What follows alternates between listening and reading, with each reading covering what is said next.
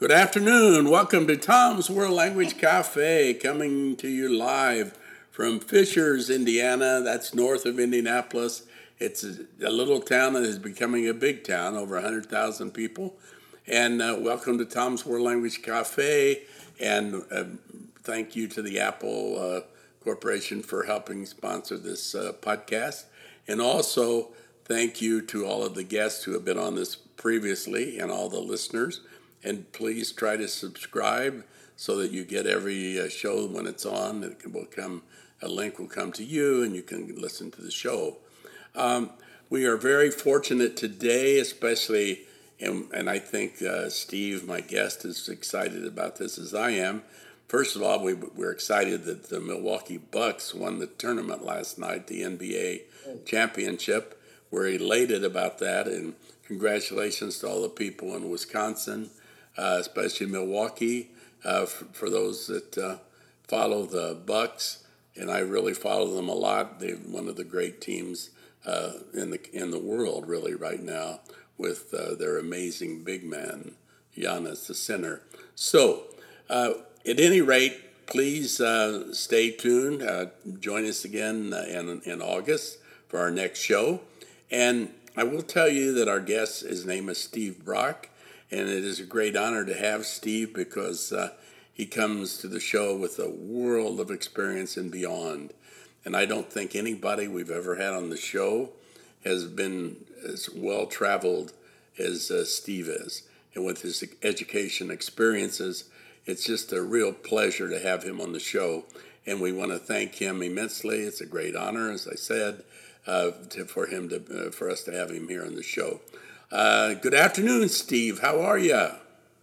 Good, Tom. I'm doing great, and congratulations to the Bucks. I remember their last championship team was one that I followed with Lou Alcindor, who became Kareem Abdul-Jabbar, and then Oscar Robertson, the Big O. So that was one of the first championships I remember in the late 60s. Now, what you probably don't know is that the Big O, was from Indianapolis, right? Right. And our high school, when he played our high school team, which was not any good, it was very poor. His high school team, when we played them, he scored 64 points, and he broke the high school record in Indiana for the most points scored in one game. And that's how good he was. But he was phenomenal. But yes, we're excited about that.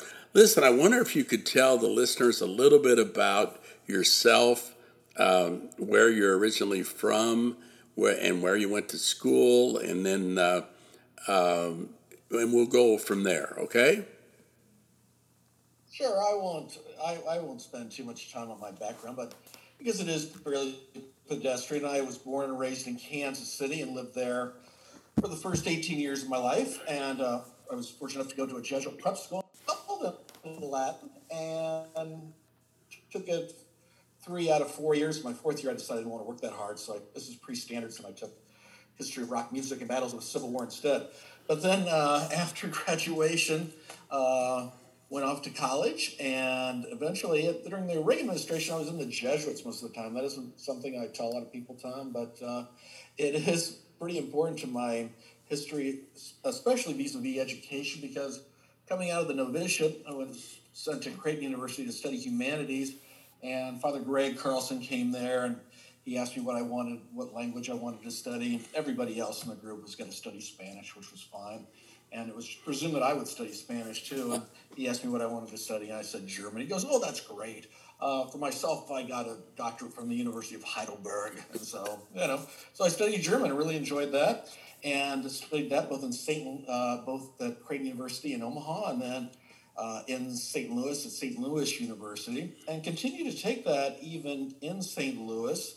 I was basically studying it for philosophy, and so while I was still in Omaha, I took 16 hours of French, guaranteed to drive yourself crazy in one summer, so 8 hours a day for about 8 weeks or so. And then after I left the Jesuits, I went up to Minnesota and got a master's in English. That was about 1991 or so. I finished that up, and then I began teaching at Omaha South High School, which is a minority majority school. And I thought they were hiring me for English, but it seemed that they were hiring me for German also. And I had a provisional license in German. I finished that up. And the German has just got more and more successful as I kept doing it. I would do, I'd wear my lederhosen. And I never took a foreign language methods course. I guess I can say that now. But I really was very invested in going to conferences. I was active, and I would urge language teachers to get involved with their local associations. I soon became the Nebraska state president for the AETG, and then I was the state president for foreign languages. So I went to a lot of conferences. Later, I was the chair for the Central States Committee on teaching foreign languages. But I always tried to pick up something whenever I was going to these conferences. So I think my teaching got better. And by the end of my second year at South, I wasn't teaching any English anymore. I was just teaching all German. And I did that for 7 years successfully. And then the supervisor, Sharon Watts, bless her memory, she retired from OPS in 1999. And it was just the time where I was completing my administrative degree. And I was just taking these classes, and I thought, well, I should get in this administrative program with all these other people. They're no smarter than I am. And as soon as she was retiring, I was all ready to go. And then I took over for her as the language supervisor for the Omaha Public Schools. She had been in charge of ESL also, but my division was just for what I changed it to, international languages. And I enjoyed that quite a bit. I did go on during that time and complete a doctorate, a PhD in educational leadership there at the University of Nebraska at that time. Also at that time, I was getting further and further away from German, and proficiency is something that we talk about in languages, and we try to demand that of our students. But I thought as a language supervisor, it would behoove me to really kind of put myself on the line and see how I did with these tests. And so I studied, and the first one wasn't hard. It was the Deutsch als Fremdsprache, which just shows a basic proficiency in German. But the second one was pretty difficult. And if you pass that one, then you're able to take courses at the German University. And that was the Mittelstufe Prüfung. And I was able to be successful on that as well. It's probably on my wall, it's probably like the biggest certificate that I have is from Germany, because they really like to have certificates there. One of the ways I tried to improve my German at the time was listening to German news after school. And, they always have some sort of documentation with a big stamp on it. You'll always see that there. So then after I was in charge of the language program again for OPS for about a decade. Then I got the opportunity to help found the German Virtual Learning Academy, now called the Arupe Academy. And this is for all the Jesuit prep schools in the country. Now they've broadened it to many Catholic schools throughout the U.S. and in the world. And then after that, I went to work for Joe Ricketts as Chief Educational Officer of Opportunity Education. He's the guy who owns the Cubs and has a foundation that he started, and it helps poor students with technology throughout the world with a variety of lessons. So I was in charge of curriculum for what reached maybe 3 million students or so. So that was exciting. But Joe, like most billionaires, wants to move on a dime, and so he thought he'd come up with a new vision, and I wasn't a part of his plan. It was pretty tough at that point to get a position. I thought, well, I've always kind of seen myself as an international guy. Well, this would be the time to take advantage of that. So my wife and I moved to the United Arab Emirates, to Abu Dhabi, and I've taught English there for 4 years. We were at different schools because, of course, there's no mixing of the sexes there. And both there, and then 4 years, the last 4 years I taught in Vietnam, but both 4 years there, my experience in foreign language really helped me in working with those students. I knew how to chunk sentences. I knew things that I should concentrate on. I learned idiomatic expressions, or even something like onomatopoeia, for instance. I was much better at learning Arabic than I was at learning Vietnamese. But in Arabic, the sound that the cricket makes. Any guesses on that, Tom? What sound do you think the cricket makes in Arabic? I have no idea. All right, but the animals talk differently in different parts of the world.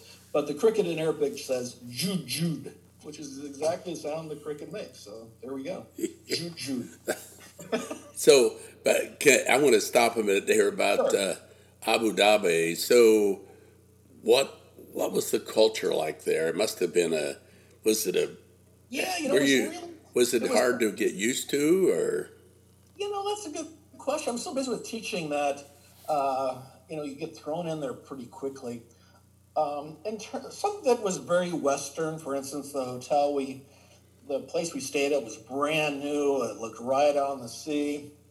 They gave us some money for furniture and incidentals, so we got settled pretty quickly there. And then it's such a car culture, so we had to buy a car pretty quickly. And my wife took that to work. I was near a couple of my classmates or my teaching contemporaries, and so we took a car in every day. But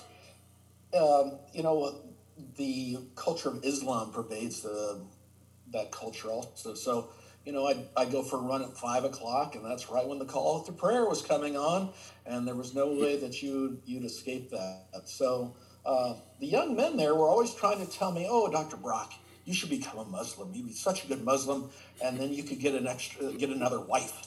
And I would tell them, "Well, I can barely work with this one I have now, let alone get another one." So So, so, they had some preconceptions about Americans right. too, that we just drink beer and whiskey. They drink beer and whiskey and, yeah, race our cars around, I So guess. Did Hollywood have a big impact on that too? And The it movies. did, and it was very interesting that way because they were filming that Fast and Furious 6, the Oh, one where the car goes between one building to another. That's actually based in a building there, and big skyscraper there in Abu Dhabi. My kids were very excited about that, so I did some engaging lessons, especially those first few weeks, but it ended up being to my detriment because the students would tell each other, "Oh, you should get in this guy's class. It's really exciting." So I had all the no goodniks in one class with me, and everybody else was teaching about like half the students I was teaching. so, so when you were teaching though, how many classes per day did you teach? That's a good question. It was it wasn't a rotating schedule. It was rotating for the week, but let's say, So uh, it was kind of like, yeah, I would have 4 or 5 classes a day, for like an hour or so at a time. okay. Yeah. So, and how old were the kids again? Yeah, I taught. It was interesting. I had a different plan every year I was there. And even one year I was doing a magnet for Macintosh, the Macintosh iPad, brand new, and they selected me to do that. And then the last year, an established teacher left, and the department chair said, "Oh, we really need our best people at 12th grade, so we're moving into 12th grade." I was like, "Okay, great, another prep." And so every year I taught a different level every year. So I taught 9, 10, and then I taught 12. So Now, how many years was that then? Six? that was 4 years 4 years. altogether, Okay, four. which was a good stint. My wife and I were ready to go by the time we left, but So, we enjoyed our time there. And in Abu Dhabi, they also own that Etihad Airlines, which is always one of the top airlines in the world. And we were silver members of that, and we traveled a lot, and we had little, they pick us up at our hotel and whisk us down there, and then we could go through. All security was automatic. You just put your passport in and go through. so what exactly was the courses you were teaching then? What were they? Yeah, the courses that I was teaching English, so I was getting back to my roots and teaching English at that time. But again, with teaching English, so much of it, these were for second language students, and so much of it were covered by the ACTFL standards. Those were the standards that they were using there.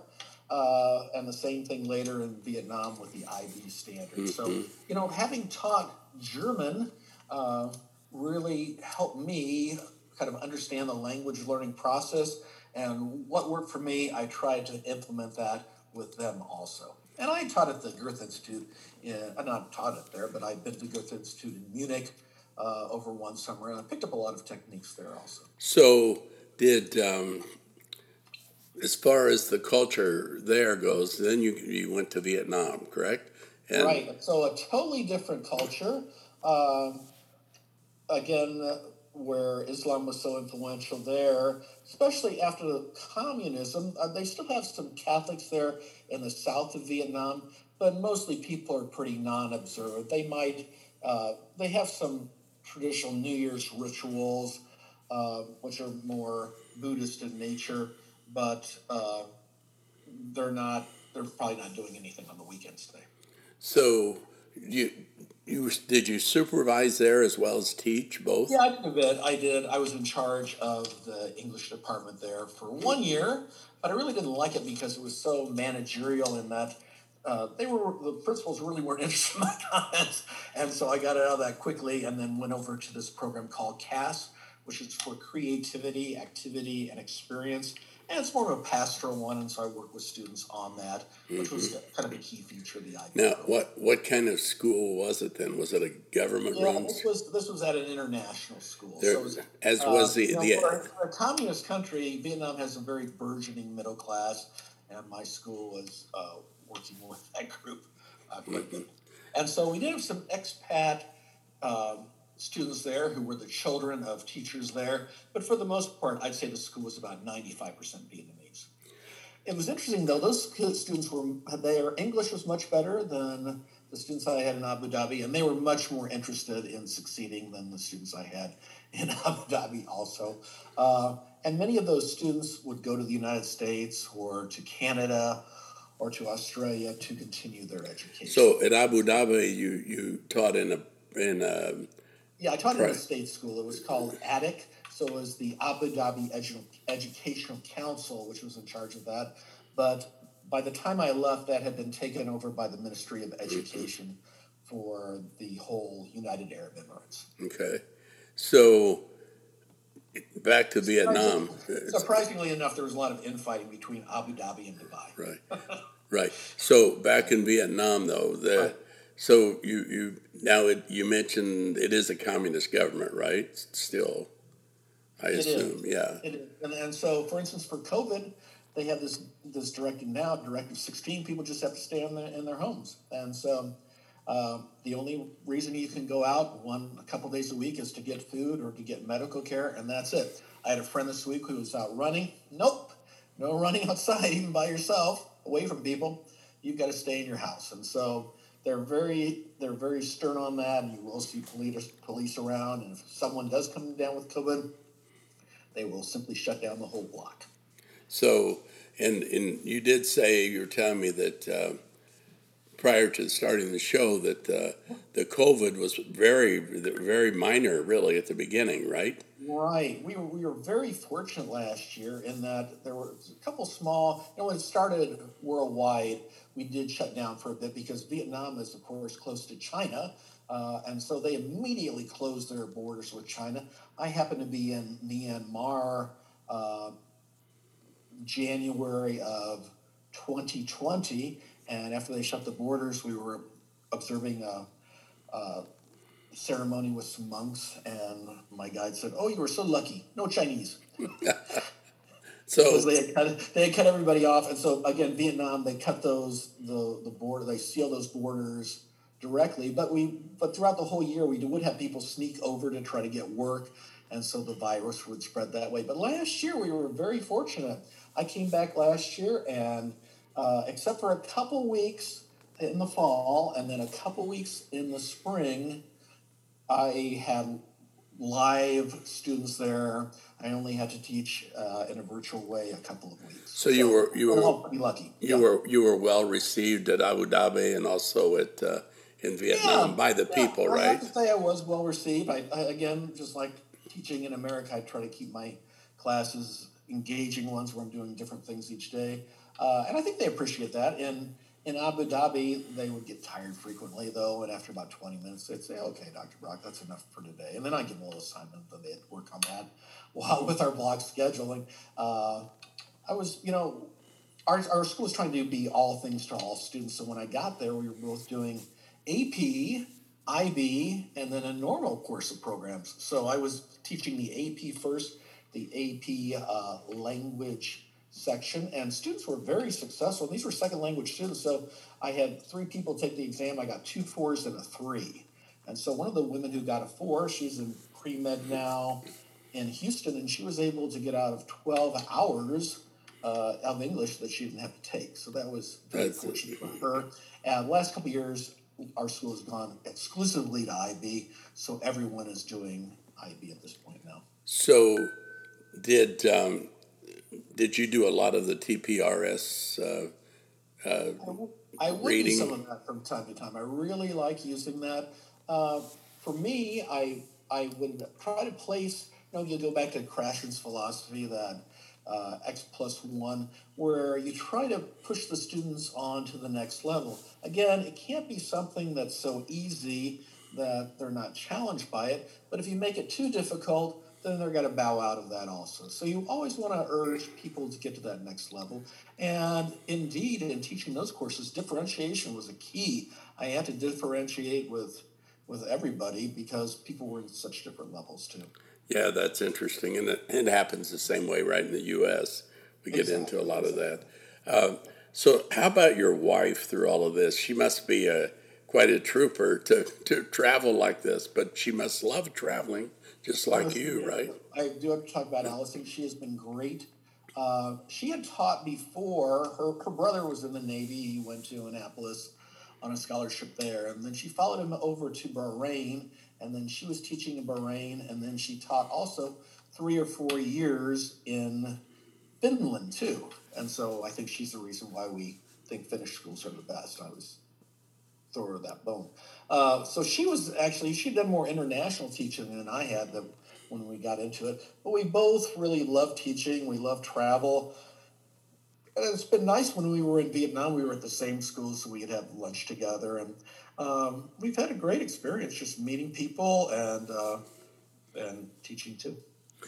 So, Her facility is in mathematics, however, except when we're dealing with like changing money and that, and then I take over. I'm better at she's good at calculus and I don't know Einsteinian physics, but changing money, I'm better at that. But she's kind of the minister of our house too, so she does all the technology and that, and then I do a lot of research on the sites and where we're going and that type of thing also. so was most of the teaching live? There was probably some. I assume there's quite a bit of technology in the education game there as well. Right. Yeah, they have the same equipment that we do. Yeah.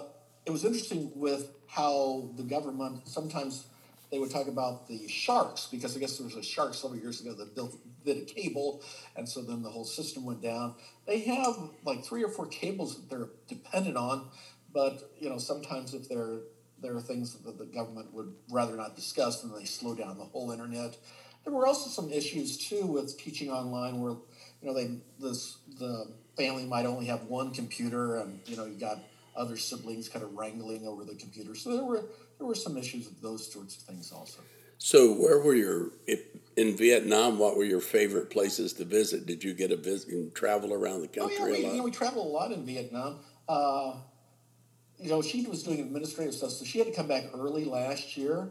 And so last year we had to stay in Vietnam. So I went up to Hanoi. And Hanoi this time of year is just brutal. It is really hot. And so that was a mistake on my part. But I couldn't leave the country. The 2 years before that, I'd gone to Chiang Mai in Thailand. And Chiang Mai has some fascinating temples. They have some great food. They have this one dish with pork and noodles. And I could just eat that dish all day. You can't find it anywhere else but in Chiang Mai. How about in Abu Dhabi? Did you travel a lot over there? Yeah, we did. We went to a number of places. We went to one place which was kind of by Saudi Arabia near the Empty Quarter. It was kind of like a Arab's Disneyland where they built this hotel just out and we ate outside and there were sand dunes everywhere. And you could ride an ATV or something else around. We opted not to do that. But, just in terms of how they set up the hotel with its furniture and inlay and different pots they had around. That worked out very well also. And when we were in Abu Dhabi, of course, we went to Dubai a few times, but we also went up to Oman. And it was interesting because the United Arab Emirates has only been a country since 1971, so not a long time. And up there in Ras Al Khaimah, they joined the Emirates a couple years later in 1973. But there was some talk about Oman also joining, but Oman didn't want to do that because they have the best scenery there in Oman. The water is just a deep green, and they have these fantastic rock formations. We saw some dolphins swimming there. So this is all within driving distance of Abu Dhabi. It was funny. My wife and I had a little goodbye to Dubai one weekend before we left. And so she got me tickets to the opera, and so we went to see the opera there. And the boxes there are like fishing boats, and so they're always trying to outdo things there. But I looked and saw, well, what was going on in Dubai that weekend? And so, in addition to going to great brunch, we saw Guns N' Roses there at Autism Rocks Arena, which was just like a field out in the desert. So there we go.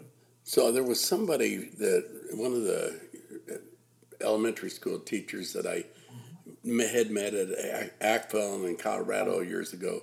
She ended up teaching there for a while. Do you remember who that was? You probably didn't know her, but you did. I reconnected. Yeah, I reconnected with one of my Central States board members, and that was Linda Meyer. And she left the year. She was there 3 years, but she had taught. She was from Colorado, right? Right. I figured you probably ran into her, yes. Yeah, I did. Well, I actually ran into her the year she came back to visit people. So we got together one Sunday for brunch and just had a great time. It was super to see her. But she really got a pretty good deal, in that she was teaching kindergarten. In kindergarten, you only have to teach a half day. So she had a lot more free time than I did. Yes, okay. So with all of this going on, then you came back to the United States, right? Oh, I was going to ask you one more question about food. What about the food? Which country had the best food? That's great. Probably, you've been to Italy. They've got great food there. But I have to say Lebanon. I took my wife, Allison, for her birthday into Lebanon one weekend. We left out of Dubai at maybe like 2 a.m. and we arrived there maybe 5 a.m. Just like a fattoush salad. It's the best. And we went to one place where they were, this guy was grilling some little kebabs. They had the best food in Lebanon. It's just wonderful. Okay. Yeah. So how did you get interested in world languages and culture through all of this? That's a great question, Tom. Again, I talked about in high school I took Latin, and I saw that I had some facility there. I took German, and then I continued with German. And in my last couple of years at South High, I was the president of our German Association in Nebraska. So they were taking me to some Goethe Institute sponsored things in Chicago. We'd stay at the Swiss Hotel. I want to say I did that 3 or 4 different times. And so I got a lot of PED as a result of that. I had studied French that one summer at UNO. And again, as a language supervisor, I studied a lot of Spanish there and also sat in on a class there also. I think the culture is huge because what are you going to talk about if you don't talk about the culture? And, I was sad during my time as the International Languages Supervisor. I saw the demise of the FLEX program, and this was during No Child Left Behind. Middle school principals were trying to leverage, reading. I had one student who's not only taking English, but he was also taking reading and vocabulary building and other things, but he wasn't taking foreign language anymore. So I was sad to see that go. But I was always trying to get teachers to, let's shake up this FLEX program. Let's do some things differently than talking about the same colors or flags or counting. We need to make things different and more engaging for students. So that's always been kind of my mantra, though, too. I did have some success as a supervisor in that we added Chinese while I was in OPS as a supervisor. We added Spanish for Spanish speakers. We were one of the first districts to add Spanish for Spanish speakers. That was in 1999. We added Chinese in about 2002. I was trying to add Arabic, but we didn't have enough of a population really clamoring for it. So that didn't happen. What else happened during my tenure there?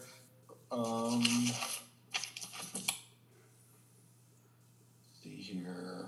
I did. I know a good idea when I steal one, Tom. So I remember talking to some supervisors who were having some Spanish students take that AP exam in Spanish, and so I did that with my elementary also. And so some middle school students who had grown up in Spanish households, they took the AP test and they did just great. And so that was in the paper. I don't know if you remember when we were doing the Year of Languages. It's about 20 years ago or so now. Yes. And in Year of Languages, I was almost arrested when I was downtown talking to people in German. And the police came up and talked to me, so it was a big article in the paper there. And then also I was doing the German stuff. We piloted the National German Week also for in Nebraska, and that I think they're still using that right now. So that was successful. So is your favorite country to visit then Germany, I assume? That's a great question. I love going to Germany in terms of the culture. I've got some great pictures that I could send you when we went to one of those Weihnachtsfests, those German Christmas markets. Oh, it was just great to be over there at that time. It's so hard to pick a favorite country. I was talking about with my wife today, and we were saying, it depends what you're really into. I mean, in terms of some of the geography I saw, I climbed up to this big butte in Sri Lanka, which was just amazing. In Indonesia, I went to that island with the Komodo dragons and, was just a few feet away, risking my life. My wife jumped in the waters and she was swimming with those stingrays there. But then, I really can't really compare to, say, Cambodia when we went to Angkor Wat, or even that last trip when we were in Myanmar. It was just amazing. But I'm Tom, like you, I'm ready to go back to Spain, ready to have a little tapas, some sangria, just kick back. The food is incredible. I love going to Madrid, too, because I'm really into the whole art scene and just being able to go to the Prado or I didn't go to the Moreau Museum. I still kick myself, but I had gone to 4 other museums at that time. So my wife was kind of museumed out.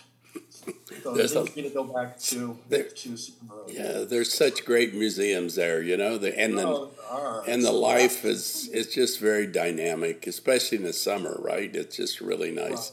Wow. So back to you visit a lot of, how many countries have you visited?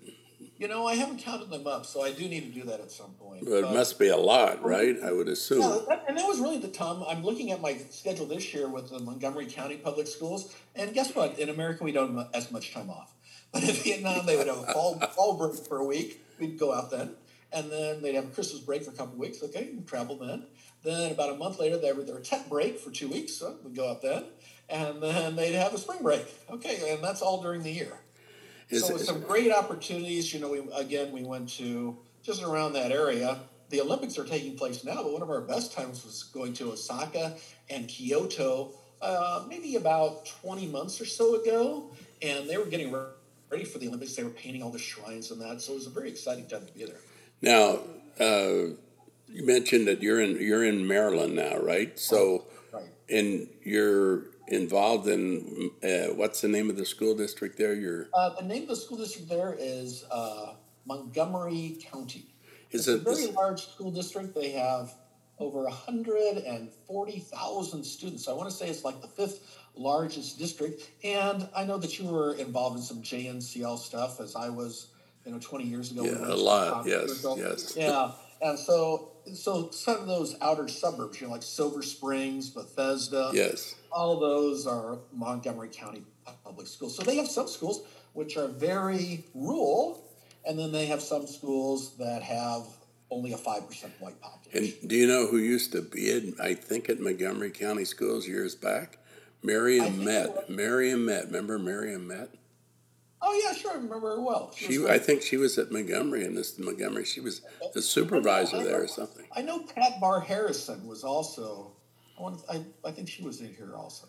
Miriam went to IU, and I think she was a year ahead of me, maybe in graduate school. But she had graduated from IU in Bloomington. They should put her in the list of famous alumni here. Oh yeah, she's quite did a lot for world language education. Right. So back to the. You were talking about other places. The other places that we really liked going, my wife and I, we really liked Egypt. Now, Egypt, you do have to kind of get past some of the danger in some ways, in that we went just like a few weeks after the Russians blew up that plane, or somebody there blew it up. And so we went to a place, we went to a resort there, and instead of having like 250 people, they had 15 people. But we were able to be at Abu Simbel and just walk straight through the pyramids. And it was just amazing. We really enjoyed that. And another place I really enjoyed that I never thought I would, Tom, was India. We went to India over one spring break. Um, and, we did the Taj Mahal and things around Delhi and that. But I liked it so much that we went for the same thing the next year and went to some different sites. We went to Rishikesh where the Beatles were, and then we went to Amritsar to see the Golden Temple and that.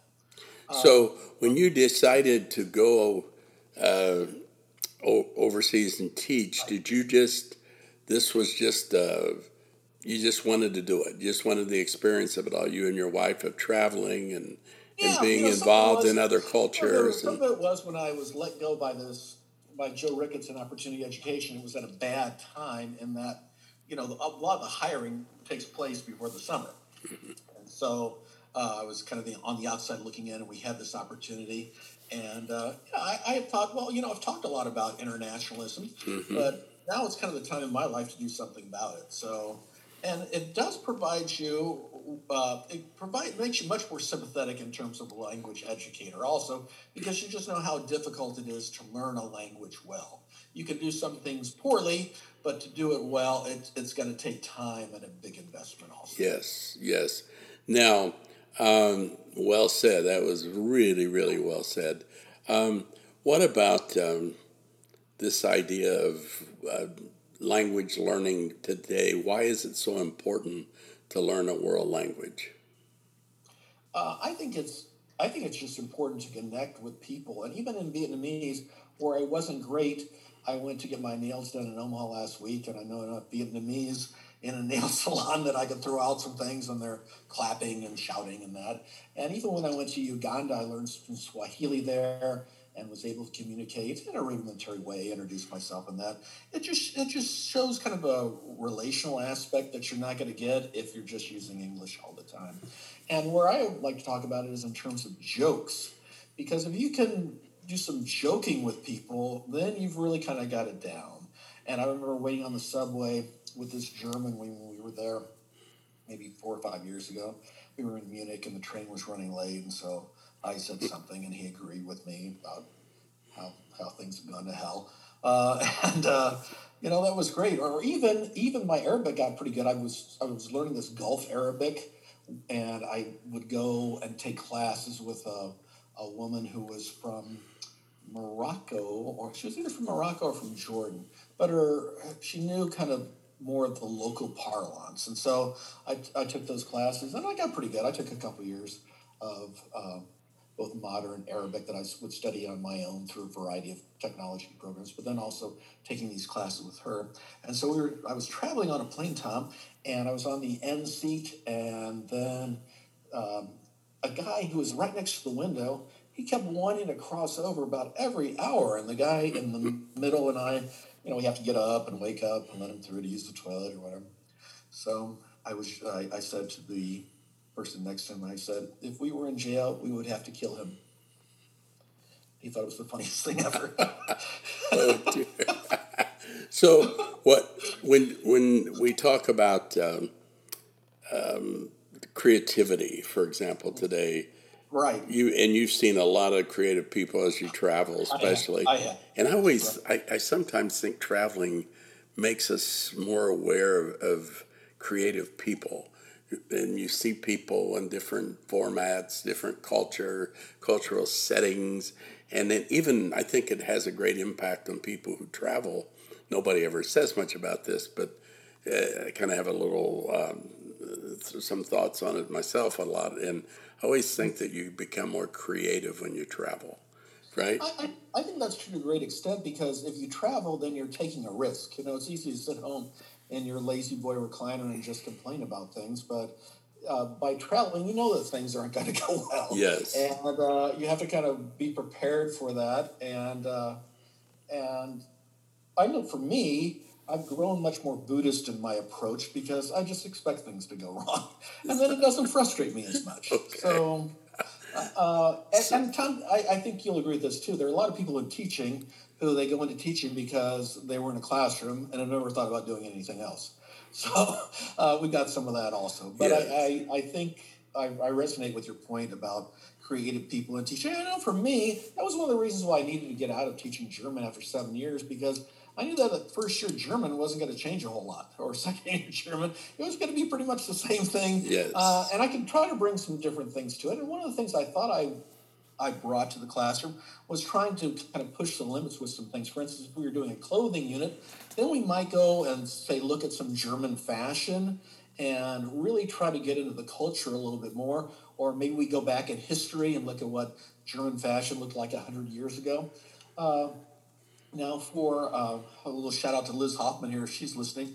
A buddy of mine, Gary Kastrick, and I in the mid-'90s, we won a grant through US West, and Liz facilitated this in Lincoln, Nebraska for us. So we got a new computer for each of us, personal computer. But we had this unit called Letters from the Fatherland. So he was a history teacher, and I was teaching German. So we kind of looked at the historical perspectives, and then we would write letters back and forth from Americans who were settling there at the time, and then the Germans would respond and so on. So that ended up being a fairly good project as well. You know, it's interesting because I do pass out my resume from time to time, and what people always talk about is karaoke in the classroom. In about 1990, about 2000, I guess it was probably about 2005, Dr. Karen Robinson and I did a thing in Nebraska and at the ACTFL conference on karaoke in the classroom, and she did Spanish and I did German. But that was really a good way of getting kids involved, and then they were singing. And music is right. Phenomenal, right, for involvement. Right. So what about... And I'd like to say hi to Liz Hoffman, too, if she's listening. She was a great world language educator. Wow. Did great stuff. What about your thoughts on world language teaching today, the good and what could be improved? And one of the changes I see, Tom, is just more technology-embedded things. I know I was looking at just improving my German recently, and they've got so much good stuff on Deutsche Welle and in real practical context that I think that can be great. When I was in Vietnam, I tried to do some stuff on italki. So I would meet with a guy, and we'd meet online. He had a little curriculum that he'd send me, and then we kind of talk back and forth about things. And so I did that for a while, and it was somewhat successful. So I think that the technology really gets me excited. I'm kind of sad with the demise of some of these programs. You know, I talked about the Flex program. I know in OPS I was also in charge of some elementary programs in Spanish. One of our first ones was one in Spanish at a predominantly African-American school. And it was really interesting. I couldn't do a lawsuit myself, but I was always warning the school district that they needed to have an articulated path through the middle school and on to high school. We had something at high school, but there was nothing at the middle school. But that kind of fell on deaf ears, and now they no longer have that. I think translation also has a place too. I was just watching Jimmy Fallon, and he has this little thing where he has popular singers on, but they have like translated lyrics or like the song title translated from one language and then translated back to English. So, for instance, the contemporary singer Billie Eilish, she has a song called "Bad Guy," and when that's translated back, it's "Evil Young Boy." So some things, if you don't have the language, things can be definitely lost in translation there. You talked about, I think another thing that teachers might do is listen to Scola. I was a big Scola proponent. That comes out of Iowa, just across the line from Omaha. But they always do a lot of news in various languages, and I found that was good. Also for me, I noticed that really trying to help me was chatting with myself a lot. So I would try to have a little dialogue. I try to go longer each week. So when I started teaching German, I really didn't use a lot of German. But by the time I left, I was using practically all German. It's so interesting, too, when you have supervisors come in, because I had one week where Sharon Watts came in and told me, that I needed to talk German, which was true. But then I had my assistant principal come in, and he told me that I needed to talk less German.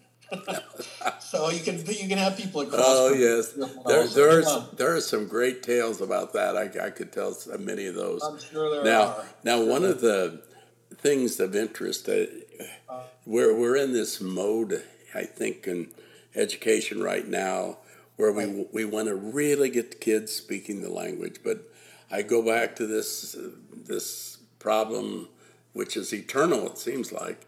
And the actual amount of when the kids get through in high school studying Spanish or college, are they really fluent? And how fluent are they? And can we do a better job? And I really believe we can as far as speaking goes, especially the speaking aspect. And so I think the TPRS is really good, the reading, but I think we have to be careful that we don't get just bogged down in doing one thing, right? And Totally agree. And when you look at how much time a student will spend in the classroom, I think when you play that out for a whole year, it's like the student was there 14 or 18 days. Yes. So, you can't have those great expectations. But it was good for me because I would talk about proficiency too, and how my mother tongue, though my native tongue is English, I can't talk about nuclear physics in English. I don't know anything about it, or right. It, so it's all kind of topic specific there, isn't it? But you go back to the days, probably 15, 20 years ago, maybe 25 years ago, we were on this path of pragmatism, remember, in the classroom and world language education. And things were done that were practical and that worked for the teachers as far as activities, et cetera, et cetera. And I think we have to keep that in mind in this day and age, that we have to look at other things. And you talked about teaching about foods, about our music, or singing in the classroom.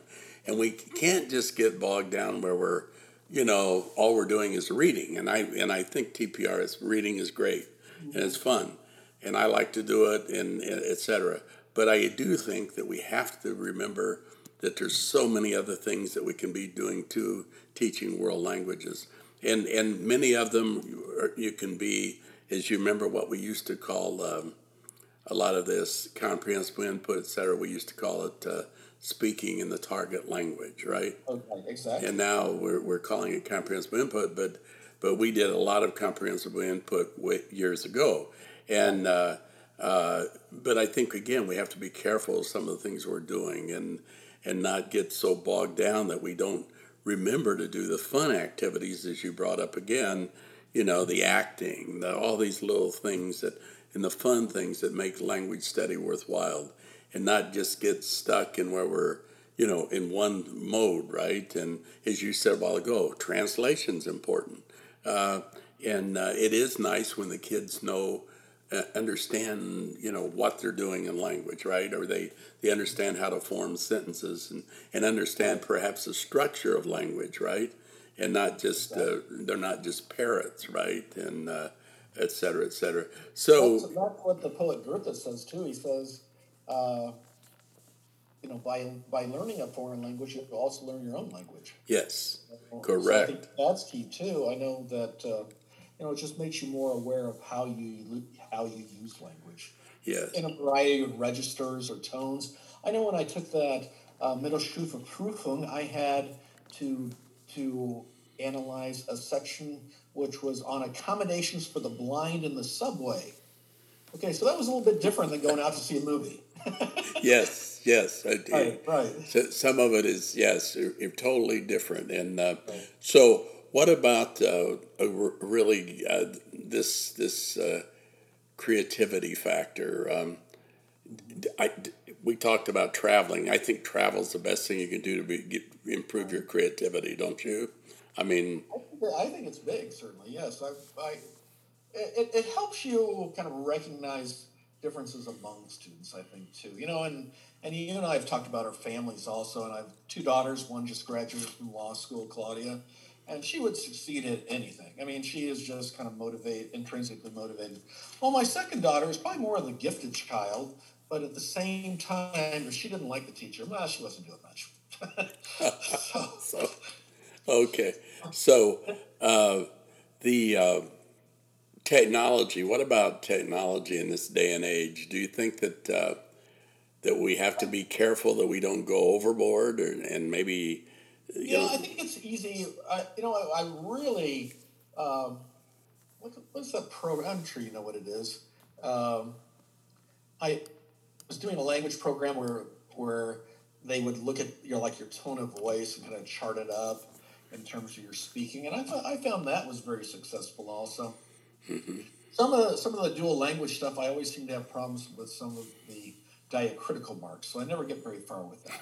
And I noticed that there's a lot of technology too, which uses the movies in that, or uses television shows, and I think that can reach students as kind of on a kind of an engaging level, but it is kind of a surface knowledge as well. So Yes.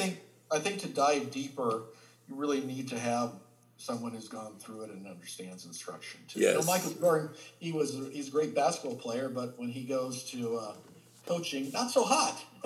He has a hard time breaking it down instead of just saying, "Oh, you just do it." Yes. Well, not so much.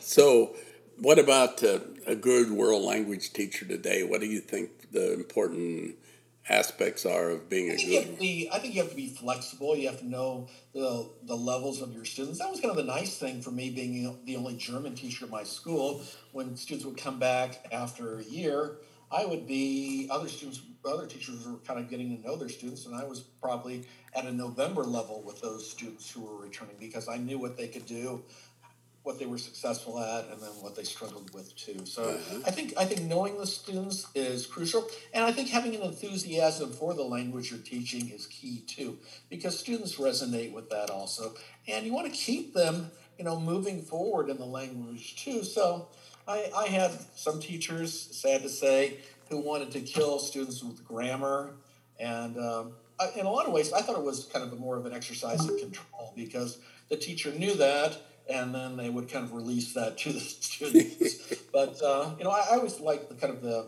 analogy of surfing in that I was on a big surfboard. It's going pretty well. No, but sometimes you do things and then you kind of fall off and wipe yourself off and move forward. But again, it's kind of like when you cook or teaching is like cooking and everything else.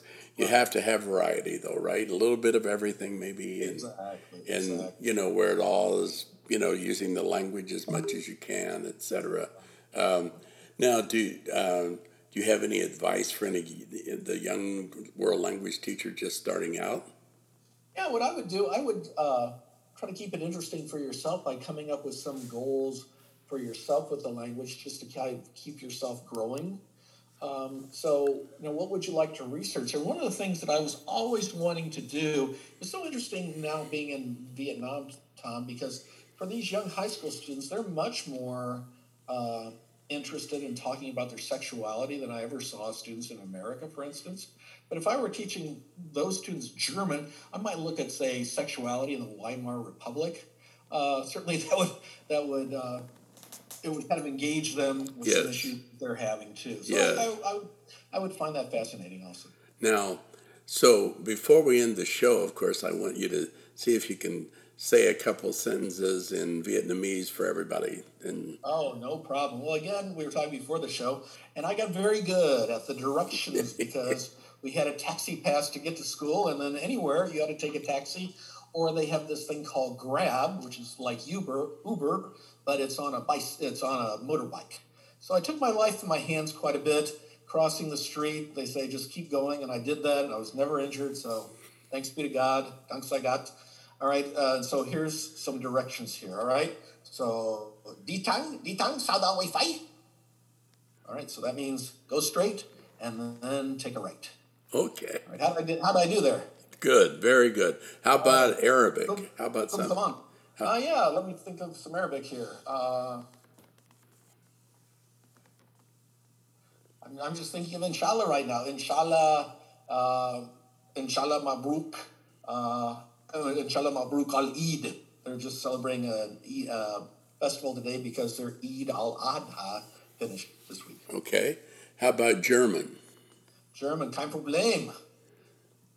Okay. Was magst du jetzt? How about French?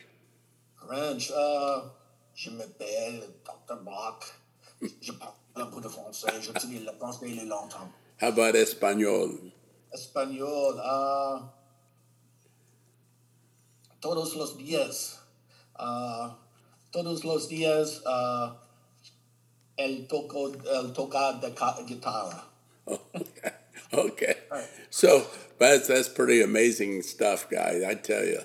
So, listen, we are about... None good in any of them, just kind of mediocre and all. Oh, you're good at a lot of them, I can tell. what a great experience you've had throughout your life and all the experiences, and how great that you're sharing them with everybody. I'm increasingly grateful for that too. Yes. Because it's nice to have this opportunity, and Well, it's so interesting coming back because I would post some Facebook pictures, and then when I see people, I go, "Oh man, I lived through you vicariously. I loved all the places you went." And I'd say, "Well, I didn't even know you were looking at it." So great. So here's what's going to happen next. I'm going to end the show, and you stay on a minute. We'll chat a little bit more at the end here after I say goodbye to everybody. And I'm going to say goodbye here in a minute. You can see how informal the show is, but you don't get off of the program yet. And I will end the show, and then we'll chat some more. Okay. Okay. No problem. Okay, and listeners, thank you for being on this here with us today and taking time out to listen to Steve Brock with all of these amazing experiences of his great travels and all this great work he's done in world language education, helping spread the interest in cultures all over the world. And Steve, we thank you so much for being on the show. It's been a great honor to have you on the show, and we wish you nothing but the best, and we certainly wish a lot of good things for the Kansas City Chiefs and the Indianapolis Colts, of course. So you've got that quarterback, and we don't. I tell you. It is a bit of a help, and my wife has already got me tickets for when the Chiefs play the Washington football team here. Oh, my goodness. All right. Well, guess who the Colts play the last game? I think they play the Chiefs, don't they? No, the last home game we play New England here, or not New England. I'm sorry, not New England. Tampa Bay with Tom Brady. Yeah, that's the world champs. That's our last game of the season. So I'll be there. I'm a fanatic about the Colts and the Pacers. So listen, you have been so kind and nice. Again, thank you so much for being on the show. And listeners, please check us out in August for more interesting broadcasts. And we're going to try to diversify more and have different languages and try to. I'm so glad Steve was on because he represents a variety of languages. And so we're for all languages, not just Spanish or French, all languages. So as is Steve. And so, Steve, thank you so much. You've been awesome. And we'll chat here in a bit, okay? Sounds great, Tom. I really enjoyed it today. Okay.